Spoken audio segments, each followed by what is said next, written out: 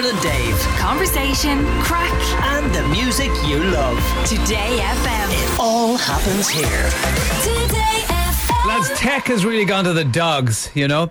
There's a video game console that's been developed that dispenses treats to our pets when they correctly follow on-screen instructions, just as nature intended. Think of a PlayStation or an Xbox, but for dogs. To explain what this is all about, we're joined by our regular tech man, Jasper Hamill. Hello, Jasper. Hi, good morning. Nice to be with you again. And you too. Do you have a pet yourself? Do you know, I don't. I've got 4 children. I had pets growing up, but I've got 4 kids, and I have to say they take up all of my attention. That'll happen. I was in a friend's house recently who had guinea pigs.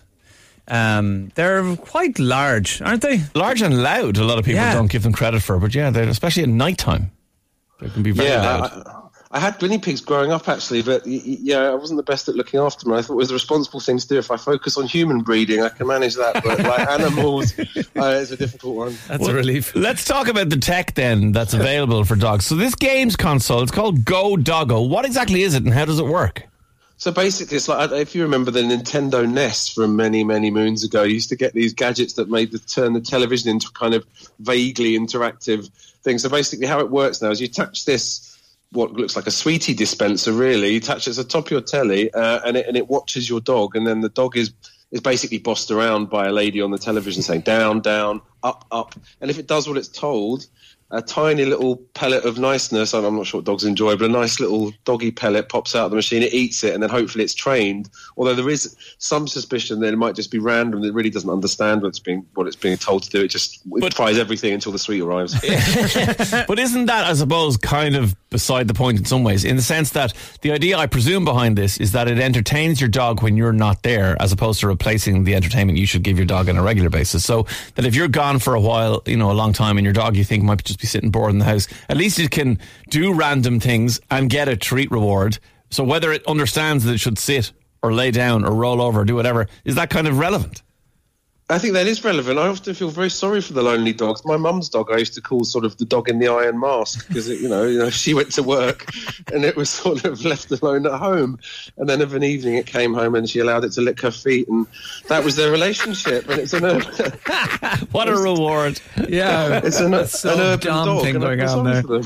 Yeah, that's it. And I feel sorry for the urban dogs. So I think anything to kind of liven up their life has got to be welcomed. Yeah, definitely. I had a quick look at how this looks on telly. So like you were saying, there's a lady who's taking up most of the TV screen. This goes on top of your TV screen, this kind of little dispenser. And the lady's like talking away and saying, down, sit, and doing hand movements. And then in the corner, there's a camera that's on the dog. And when the dog kind of complies and moves its body into the right position, then boom, out comes the treat. I think it's a genius idea. I think it's a great idea. There is, of course, a small risk that it's going to knock your telly over, that it tries to kind of, administer the sweeties itself. Yeah. Dermot's dog, Buddy, would definitely do that. Definitely. Actually, if someone could come up with a name, because it's called Go Doggo, which is good, but are there any other dog pun names you could call this thing? Games console for your dogs, you can let us know on 087 4100 102. Surely they could have come up with a more kind of Silicon Valley, a regular word, but you take out the vowels. Dg. Yeah. Instead of Rex, just Rooks. There's also amazing other dog tech, which is around, Jasper, which is to do with identifying dogs, which can be very important, especially if your dog gets lost. If you haven't chipped your dog or your cat, chip your dog or your cat. It's always the advice, but it is so important. But there's a new technology being developed around dogs' noses.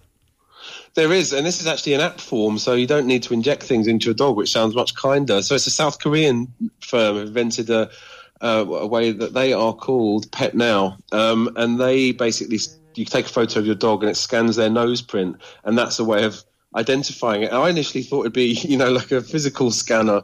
People say that to the dogs, naughty boy, rubbing a dog's nose in it.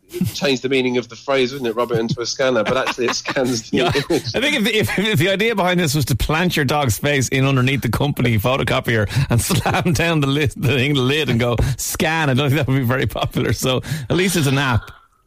Yeah, it's an app. It's a South Korean firm, and they have some fantastic translations on their website, as you can imagine. So it says that nose prints of dogs are consisted of wrinkles on them and work just like fingerprints of humans' fingerprints. So that's how they explain their technology. Right. So your dog's nose print is unique. Totally unique, yeah, and it can also be recognised at a distance. So if you take a decent photo, you can scan the dog's nose print, and it is the South Korean firm is very kind of cutesy. It's got lots of lovely pictures of dogs' noses all over its website, but it's got a kind of aim to. It says our mission is creating a better world without abandoned dogs. So basically, it wants to make sure that any dog that gets lost can be matched to its owner for free. Who even if they couldn't afford microchipping. Problem is, I suppose you need everybody to be on the app for it to work. Yes, you do. Yeah, but if it's free, and it does appear to be free, but the website's not very friendly, so it does look very South Korean. But if it kicks off in South Korea, then it's going to spread over the world. Well, yeah. It's worth looking at. Petnow.io. It's lots of lovely pictures of dogs' noses, if you like that sort of thing. Definitely. Well, I suppose the microchipping thing, like you said, also relies on everybody chipping their dog. So this is just another way of doing it. But it's, as you said, it's free, we hope. Yeah, pretty cool.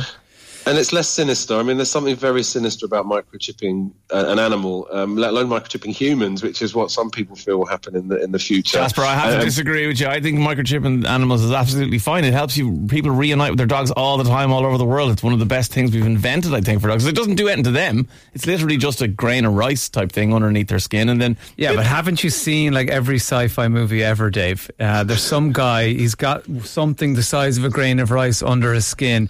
At some point, he's going to have to cut it out of there with some kind of rusty blade. That's what happens. Dogs can't do that because they don't have thumbs. Yes, let's hope not. Yeah. Jasper Hamill, our tech journalist, thank you very much for joining us today. Great, nice to speak to you. Cheers. Have a great weekend. See you later. Jasper, Bye. roll over onto your belly there. We'll give you a treat. You did great. See you, Jasper. Dermot and Dave. Weekdays from 9 a.m.